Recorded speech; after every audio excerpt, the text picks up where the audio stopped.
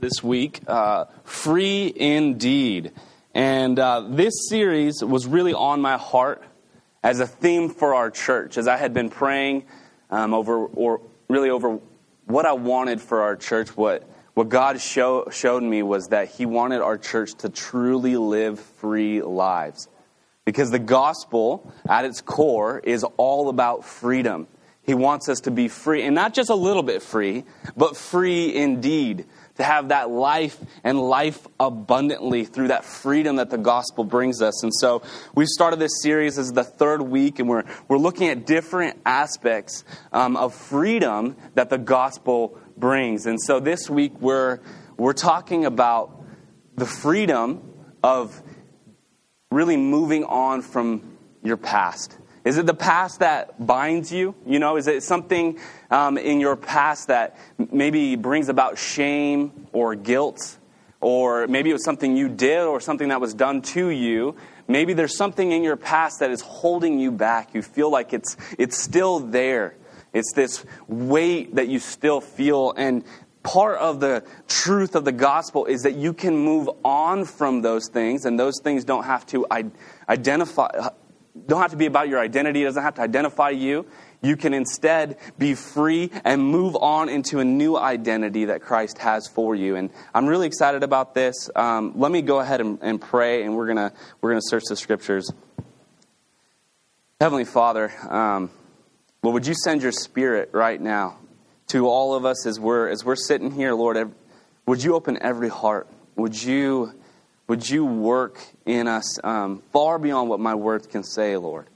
Your Spirit can teach a message through your scriptures that goes so much further than anything that I can say, Lord. Would you just bless this time? Would you fill this room with your presence? In Jesus' name we pray. Amen. Well, I would argue that the entire Bible has stories of people moving on. The entire Bible, if you look at it and you look at all the different stories throughout Scripture, you see people making mistakes or being sinned against, and then they have to move on, move forward, and keep going. And I think for a lot of us, there's something that is holding us back. Maybe there's a memory or something like that, and you allow it to kind of creep back up. You allow it to make you feel ashamed or guilty or unqualified to move forward. And the message of the gospel was that no matter what is in your past, Christ has redeemed it. You have a new identity in Him, and you can move on. You see it in Scripture. Abraham had to move on after he lied about his wife, and he sinned multiple times. He ended up sleeping with his servant because he doubted God's promise to bring about a child, but he had to move on and move forward. You see, even Sarah, Abraham's wife, she had to move on after laughing at God. She was filled with doubt, and she laughed at God's promises, yet she moved on. And then later in Hebrews is talked about as a woman of faith. Her identity in the New Testament is that of a woman of faith, not a woman of doubt, right? She moved on. She moved forward. She changed. She grew. You see, Moses committed murder, and he had to flee Egypt, and then God used him to free the Israelites nonetheless. He was able to move on. In Scripture, we see more and more of this. Even in the New Testament, Peter denied Christ 3 times, and he bailed, and he ran, and he was afraid, he was ashamed, and yet he was able to move on and lead the church after Christ's ascension into heaven. And he was leading thousands and thousands to Jesus. He moved on. He didn't let that past define him. Paul, right? We know Paul. Paul is one of the most amazing stories of moving on. Paul was breathing murderous threats, it says, against the Christians. He was imprisoning them. He was hateful towards the church. And he met Jesus on the road to Damascus.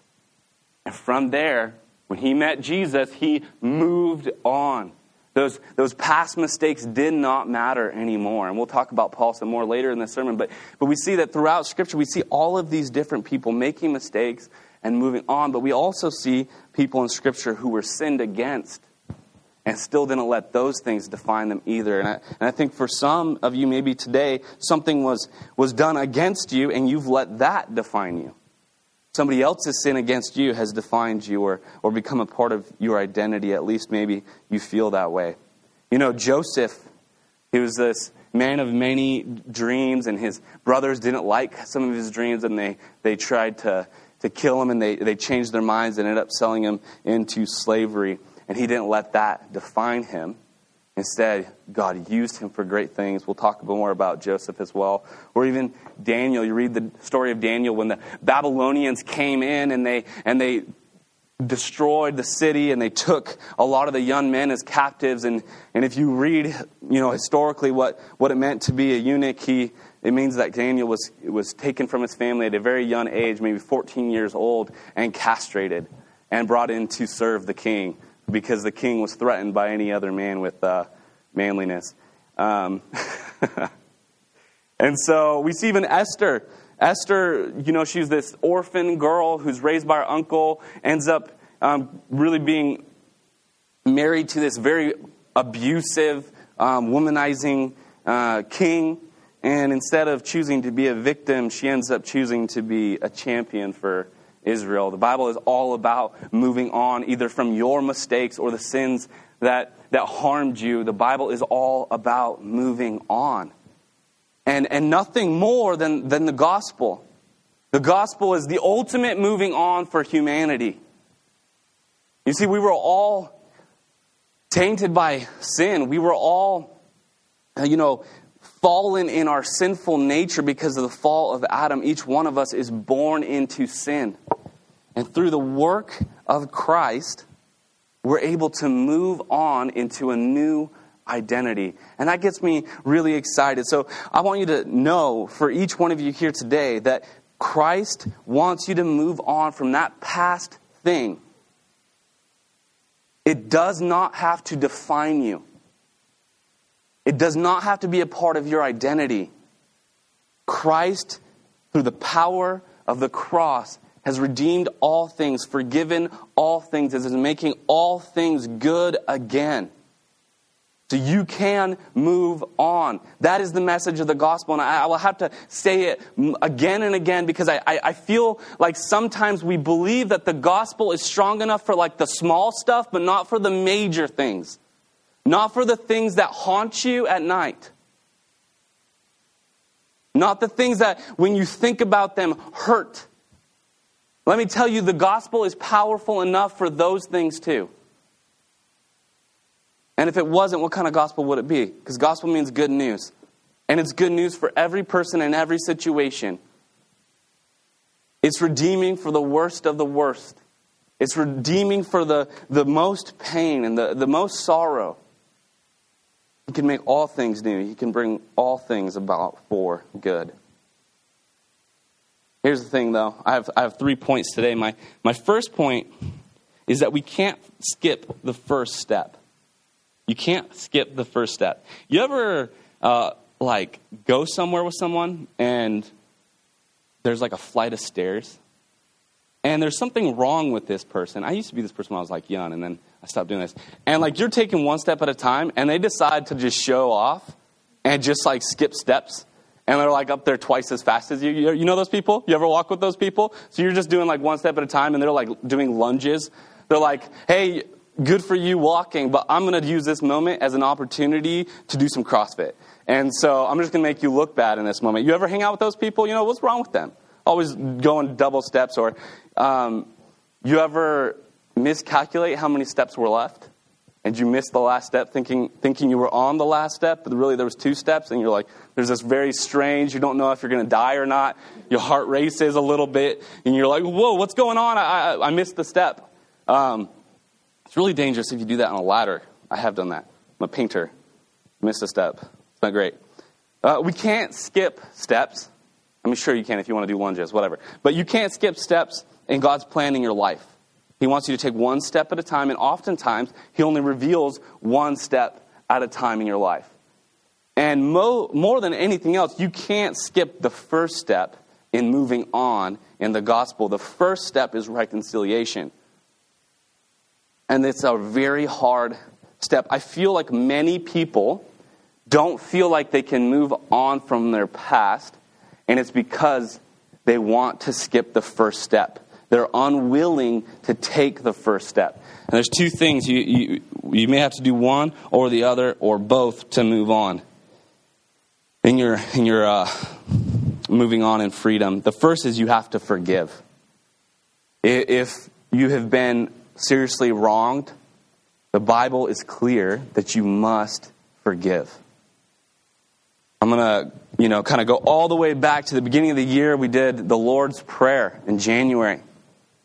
And one of the messages was, forgiven people forgive people. The gospel is so clear about that. In fact, in many places in Scripture, it's made abundantly clear that you must forgive as a Christian. It's not even optional. You must forgive, because if God forgave you, you must also forgive others.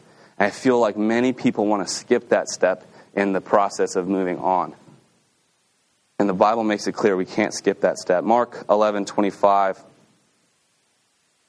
And whenever you stand praying, forgive if you have anything against anyone, so that your Father also who is in heaven may forgive you your trespasses. The Bible's abundantly clear. It says it over and over again.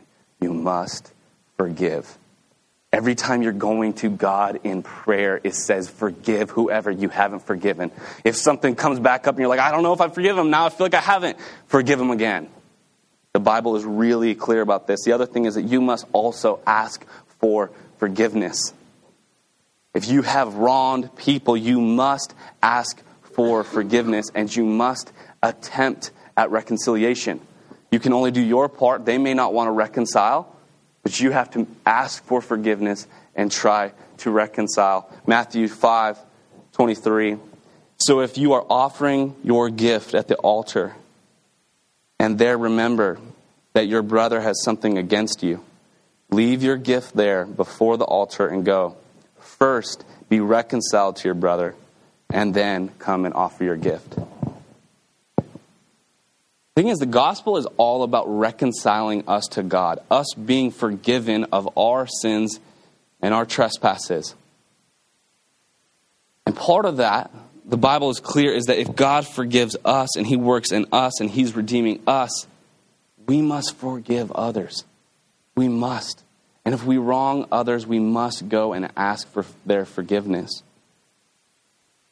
I think sometimes people want to move on, and when they feel like they can't, it may be because of a lack of reconciliation or because they have an unforgiving heart towards a person or something that happened. We must forgive. My second point is that we have to forget the ruins. Forget the ruins. Isaiah 43 says, remember not the former things, nor consider the things of old. Behold, I am doing a new thing. Now it springs forth. Do you not perceive it? I will make a way in the wilderness and rivers in the desert. God wants us to move on. But part of that is forgetting the things of old, leaving them behind, and focusing on the new things that God is doing in your life. I think one of the most dangerous things that Christians do is they reminisce about sin. They reminisce about the old things. I had a friend who had recovered from a heroin addiction, and he ended up going to Bible college, and God was working in his life in a huge way. And we met another guy who had more recently than him just been on his path of recovering from heroin. But when they started talking about their past, he was kind of reminiscing about the good times on heroin. And afterwards, my friend said to me, he's like, that guy is going to relapse because that's not how I remember it. I don't remember it as a good thing. I don't reminisce about it. You know, it was enslaving. It was life ruining. And we have to realize that the things of old need to stay in the past. We need to move on. We can't reminisce about them. In fact, when we see the Israelites, they were in the desert, and they would start reminiscing about slavery in Egypt. That sounds ridiculous. They have freedom, though it's in a desert. They're going through a little bit of a rough season. But still, it wasn't slavery. It wasn't being beaten and having forced labor. But they start reminiscing about Egypt, how good it was in Egypt. And every time they do that, God just hates it. And every time it's followed by some sort of punishment, because he's like, what is wrong with you? Don't reminisce about the old. I'm taking you to the new. Believers sometimes think about the old and reminisce about their sin. You can't do that. God wants to take you forward for a new work. Philippians 3:13, it says, "Brothers, I do not consider that I have made it my own, but one thing I do, forgetting what lies behind and straining forward to what lies ahead." The word here for forgetting isn't a literal forget. It carries the idea of neglecting what is old. Neglecting what is old and moving forward. Because we see Paul often shares his testimony. The things in his past that God saved him from. And he shares it as a story of victory, not a story of identity. So it's not a literal forgetting so much as it is a complete neglecting of. And instead straining toward the new things. Straining toward what God has for him. So Paul says, hey, I forget what lies behind me. I neglect it. I abandon it. And I strain. That's like a word for all your might. I strain toward what lies ahead of me. We have to neglect the past. Joshua 6:26. We see that Moses leads the people through the wilderness, and Joshua gets to take them into the promised land. He's the freed people, and they're finally in the promised land, and they get there, and it's occupied by a lot of very pagan, evil nations. And so in that process, they had to destroy many of these cities, and one of the main ones was Jericho. God, through this miraculous work with really no effort other than some walking around the city, God destroys Jericho's walls and they destroy the city. And then God says that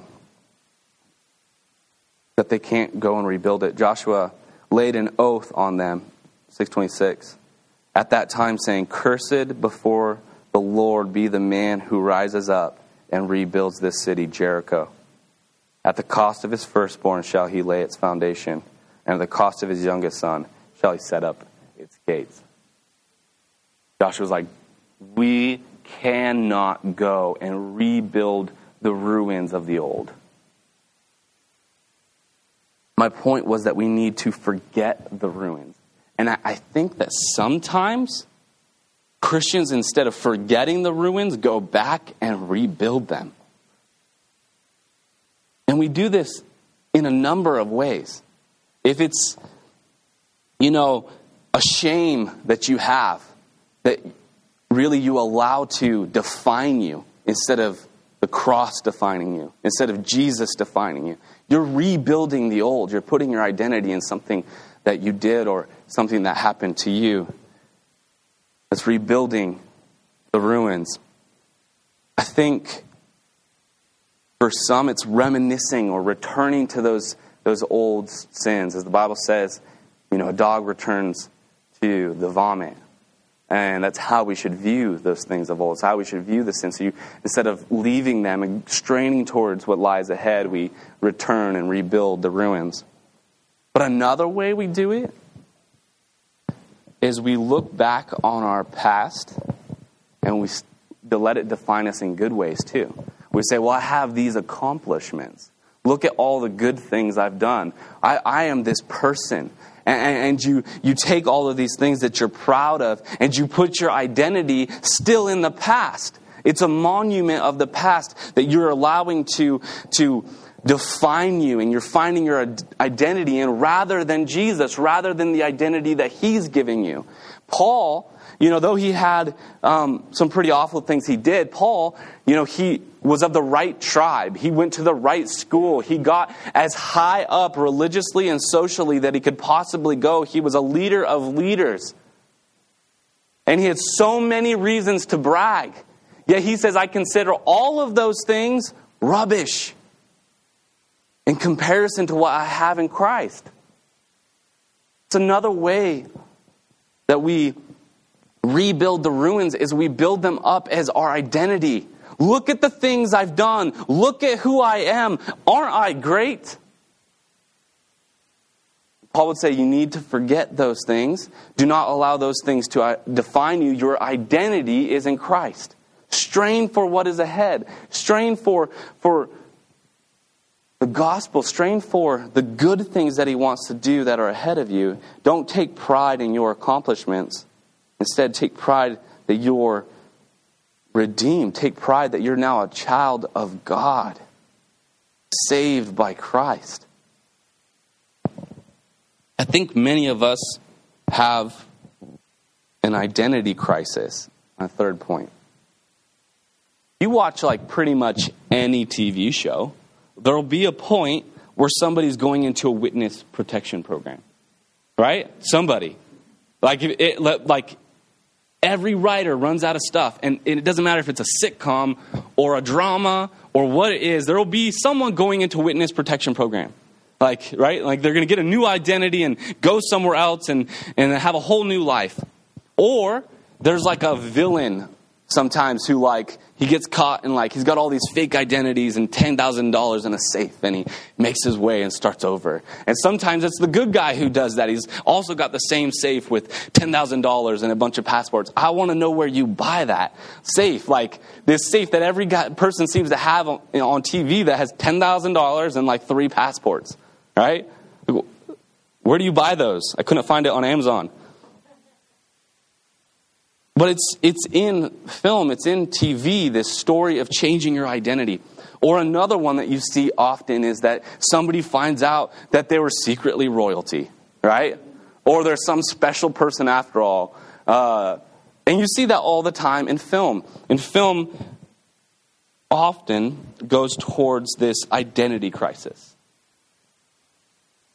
But the thing is, and maybe why we're drawn to that and why that's in pretty much every TV show or movie, is that we are all experiencing some identity crisis. Actually, the whole Bible is about some identity crisis. Because it begins with God creating man and creating him good. And creating all things good. God created man and woman in his own image. That's a pretty good identity. But sin messes that up. Sin came into the world through Adam and Eve's disobedience. And everybody's identity is now all messed up. There's a crisis of identity. Jesus comes and he dies on a cross, taking the penalty of sin, being buried, and he rises again for newness of life, which he offers us all. And what's so amazing is that, he gives us his righteousness. He gives us his identity as a child of God. He redeems us to what God wanted for us all along. The entire Bible is about an identity crisis. Why is it that so many Christians still live with this identity crisis?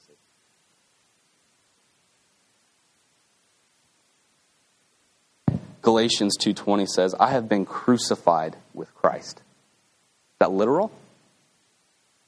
Was Paul literally on the same cross as Jesus? No, he wasn't. But Paul's identity was on that cross. I was crucified with Christ. It is no longer I who live, but Christ who lives in me. And the life I now live in the flesh, I live by faith in the Son of God who loved me and gave himself for me. I'll be honest with you. I struggled with this verse until I was about 23 years old. I really struggled with it. I grew up in a Christian home. I went to Bible college. And if I'm being completely honest, I really never liked this verse. Because I liked me. I wanted to have my own identity. Right? That's a very early 20s high school thing to do, right? I'm going to make a man of myself. I'm going to do great things. You have this kind of proud heart of look at how awesome I am. Look at all the amazing things I will do. So when Paul says, hey, you're dead. You died at that cross. And it's now Christ who lives in you. That's not an easy pill to swallow.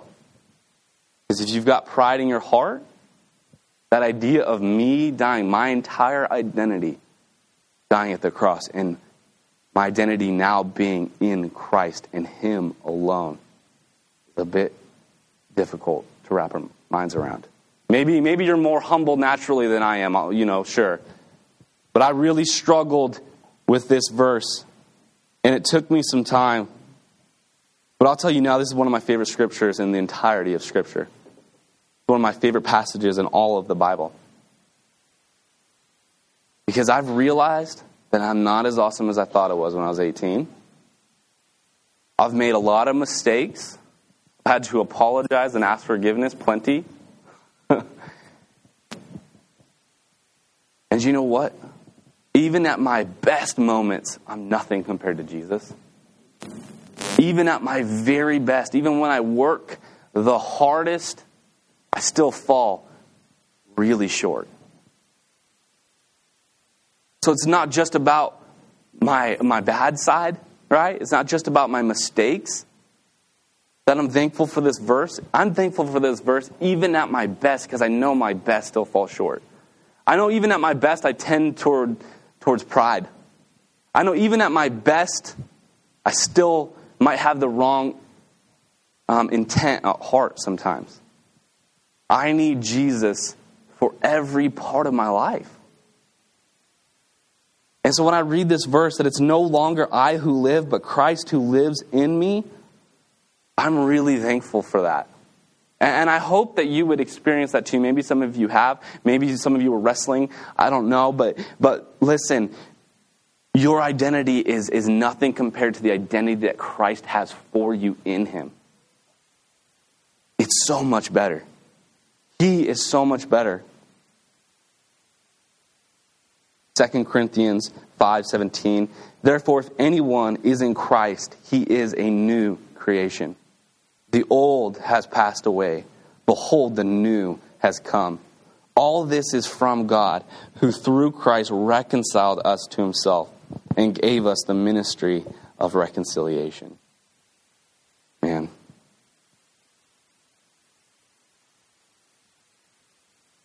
There's a catch in that verse. Did you catch it? There's a qualifier and a disqualifier in that verse. The word if. Notice it? If anyone is in Christ.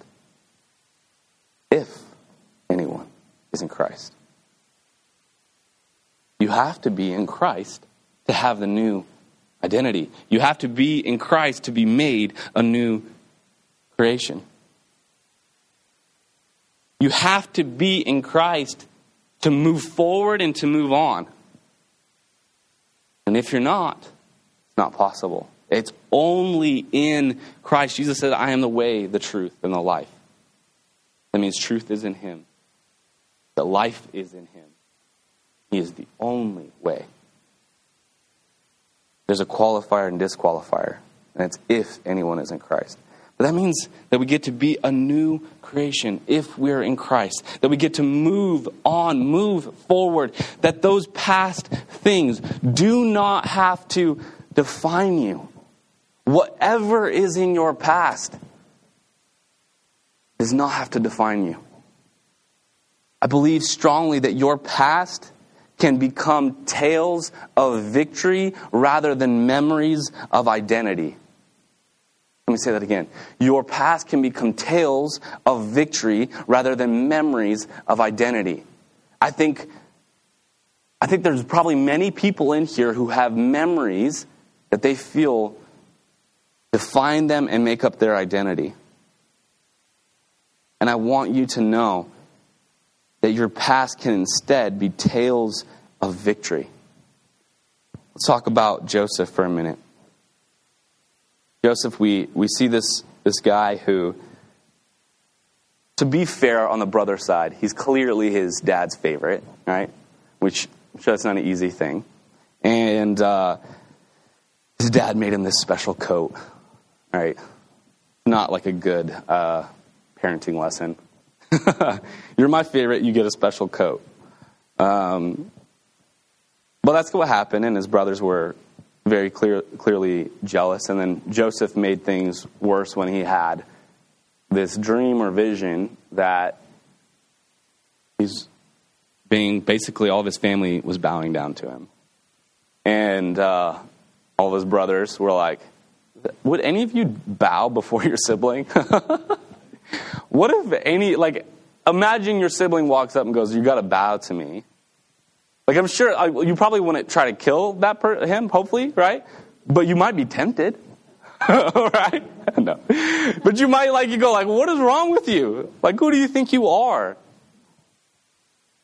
Okay, so we're being a little bit fair with the brothers here, but one day they see their brother walking up out into this field, and all the brothers are like, let's kill him. And they're all like, yeah, let's kill him. Sounds like a really good idea. They're like, okay, here's a pit. We'll throw him in the pit. We'll take his coat. We'll put some animal's blood on it and tell Dad that an animal got him. And then, one of the brothers speaks up and says, how about instead we just sell him into slavery? Let's not kill him. Let's slow down here. I don't want him in my life either, so let's just sell him into slavery.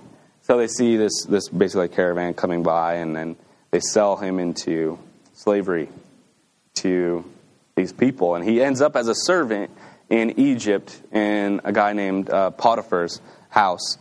So he's been sold into slavery and betrayed by his family. And then it seems like he's doing well for himself. Now he's becoming this servant, not just a slave, in this house. And then he's falsely accused of rape by the master's wife. Can things get worse? I've been betrayed by my family, and now I've been called, I've been accused of trying to rape the master's wife. He gets thrown into prison, into a dungeon. And then, there are these two guys in there who have these dreams, and he interprets them, and the dreams that he interpreted, it was all correct. And he says, don't forget me, and they forget him. So he's been betrayed, he's been falsely accused, and he's been forgotten. And he sits there in prison. And I'm sure the temptation would be to find your identity as this betrayed, falsely accused, forgotten person. But he holds steadfast, and he keeps his faith in God. And over some time, one of the guys finally does remember him as Pharaoh's having these dreams that are keeping him up at night. And he goes, I know this guy in a dungeon that I forgot about until just now. I can interpret your dream. Joseph does. And basically, to sum it up, the dreams are about a famine that's coming on. And Joseph interprets it and is able to lead the way in storing up food for this famine. And because of this, Joseph saves the Egyptians and many of the surrounding areas. And his brothers who live outside of the Egyptian area are in the middle of this famine and they have no food. So they come to Egypt because they hear that Egypt had stored up food. And so they come and they're requesting food. And Joseph kind of plays some games with them, right? He deserves that. Gets to play some games with them a little bit, play with their emotions, toy with them a little. And then we get to this part here in Genesis 45:1. It says, Then Joseph could not control himself before all those who stood by him. He cried, Make everyone go out from me. so no one stayed with him. When Joseph made himself known to his brothers, and he wept aloud, so that the Egyptians heard it, and the household of Pharaoh heard it. And Joseph said to his brothers, I am Joseph. Is my father still alive? But his brothers could not answer him, for they were dismayed at his presence. So Joseph said to his brothers, come near to me, please. And they came near, and he said, I am your brother Joseph, whom you sold into Egypt. And now do not be distressed or angry with yourselves, because you sold me here. For God sent me before to preserve life. For the famine has been in the land these 2 years, and there are yet 5 years in which there will be neither plowing nor harvest. And God sent me before you to preserve you a remnant on the earth, and to keep alive for you many survivors. See how Joseph thinks about his past now? He doesn't see himself as a betrayed, falsely accused, and forgotten kid. He sees himself as someone who God used for something mighty. God used his turmoil, his pain, for great things. In fact, to save the remnant of Israel. To save the people of God. He uses the pain that Joseph went through, the betrayal he went through. God had his hand on all of it.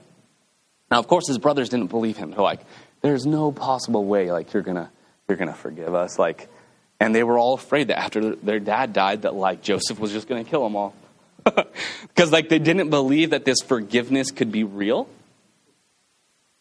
They didn't believe that it could be real. And so again, in Genesis 50, a little bit later, it says, as for you, he's speaking to them again because they're like, didn't believe it. He says, as for you, you meant evil against me, but God meant it for good, to bring it about that many people should be kept alive as they are today. He doubles down on his forgiveness and his reconciliation. And it says, what you meant for evil, God meant for good. Joseph looked at his past as now these tales of victory, not memories of identity. He had his identity in his calling from God. He had his identity in God, not in what happened to him. Those things became tales of victory rather than memories of identity. Joseph found his identity and his self-worth not in the past, but in God. And that changed his perspective on everything. And what a witness and a testimony to his brothers. I think that gave them freedom too, because you have to know that that would have haunted them as they got older. It clearly did. It haunted them what they did. They sold their brother into slavery. I'm sure they watched their father mourn for a long time. I'm sure that guilt and that shame weighed so much on their heart, weighed so heavy on their heart. And when Joseph forgives them, I'm sure that that example of it being a tale of victory rather than a story of identity was a blessing to them as well. So for all of us today, like, we have to know that the gospel allows you to move on. If you need to reconcile with someone, you need to reconcile with them. If you need to forgive someone today, you need to forgive someone today. If you've rebuilt the ruins of your past in one form or another, whether it's shame, guilt, or returning to old sins, or whether it's some sort of pride where you're building up your past as this amazing thing, I want you to know that God, by the power of the gospel, wants you to move on. He has made it possible for you to move on. And I also want you guys to know that you don't have to have an identity crisis anymore. Christians should never live with an identity crisis. If you are in Christ, there's that qualifier. If you are in Christ, you are a new creation. You are in Christ. You are made righteous. You are justified in the heavenly realms. You are a child of God if you are in Christ. Don't live with a crisis of identity. Know that God has something so much more for you. And I know that the flesh will pull us and try to pull us away from that identity and make us second guess it. I know the enemy will tempt you and want you to second guess who you are in Christ. But if you are in Christ, you are a new creation. Can I get an amen? If you are in Christ, you are a new creation. Today we will be partaking of communion. As we partake of communion, there's a lot of things that I want you guys to be thinking about. First is, are you in Christ? Like, if you're not, today is the day to make sure that you are. Today is the day to say, Lord, I believe and confess that you are my Lord and Savior. I believe that you died for my sins, that you were buried and 3 days later rose from the grave. Today can be the day that you find true freedom in the gospel. And today can be the day where you take communion and remember what he just did moments before when you made that profession of faith. And if that's to you today, you can come afterwards and talk to me about it. Nothing would give me more joy than knowing that you gave your life to Christ as Lord and Savior. You got to really meet Jesus. Like, you have to really know him. If you're unsure, if you're like, I don't know, I kind of grew up Christian, but I don't know. Today is the day to say, no, Jesus, I want to meet you. I want to give my life to you. I want to be with you for all of eternity. I want the new life. I want to be a new creation. Make me new. Today is the day. If you do that, you can partake of communion and talk to me afterwards. For those of you who you know for sure that you know Jesus, you know for sure that your identity is in him, but maybe you're struggling to forgive.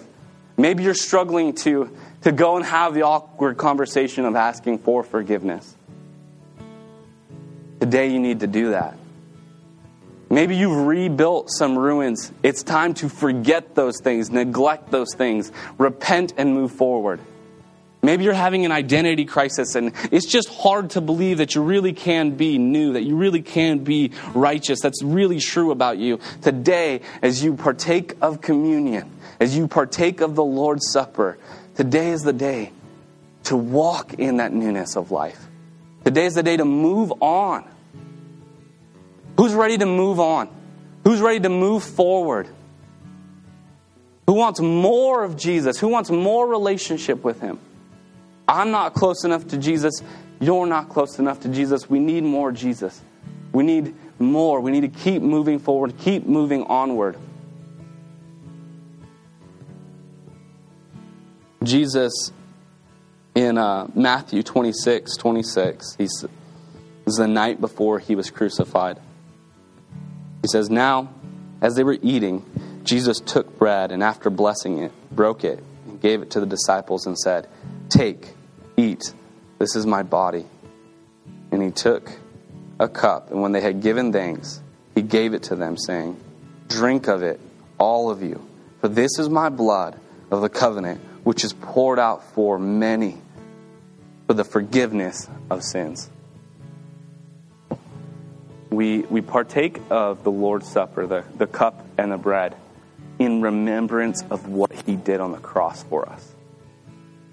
You need to remember what he accomplished there was enough for you to move on today. He died for your sins. And he rose again so that you could have new life, eternal life with him. As they're singing worship, you can come up and take the cup and take the bread and go to your seat. But I would really challenge you, have a real moment with God. You're not sure if you've really met Jesus. You're not sure if he really is your Lord and Savior. There's a qualifier. It's if you're in Christ. You need to get right with him. You need to give your life to him completely, 100% today. If you make that decision, please talk to me. For the rest of you, if you're struggling with something, if there's something you're unwilling to forgive, if there's something you don't feel like you can move past, today is the day to ask Jesus to help you do it.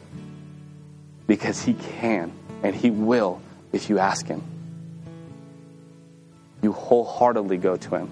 Say, Jesus, help me forgive this person. Jesus, I forgive this person. Jesus, help me go and have that hard conversation. Jesus, help me tear down those ruins I rebuilt. Help me move forward and forget him. Let's pray. Heavenly Father, thank you so much for sending your child, your only begotten Son, to die on a cross for the forgiveness of sins, Lord. That he also rose from the dead so that we would have newness and eternal life with you. Jesus, would you send your Holy Spirit right now as you promised that you would, to convict us of sin, to seal us for salvation, to move us forward in the power of the Holy Spirit. Would you make that possible for every single person here today? In Jesus' name we pray. If you need prayer, Ernesto and I will be standing over here during this time, and you can come and pray.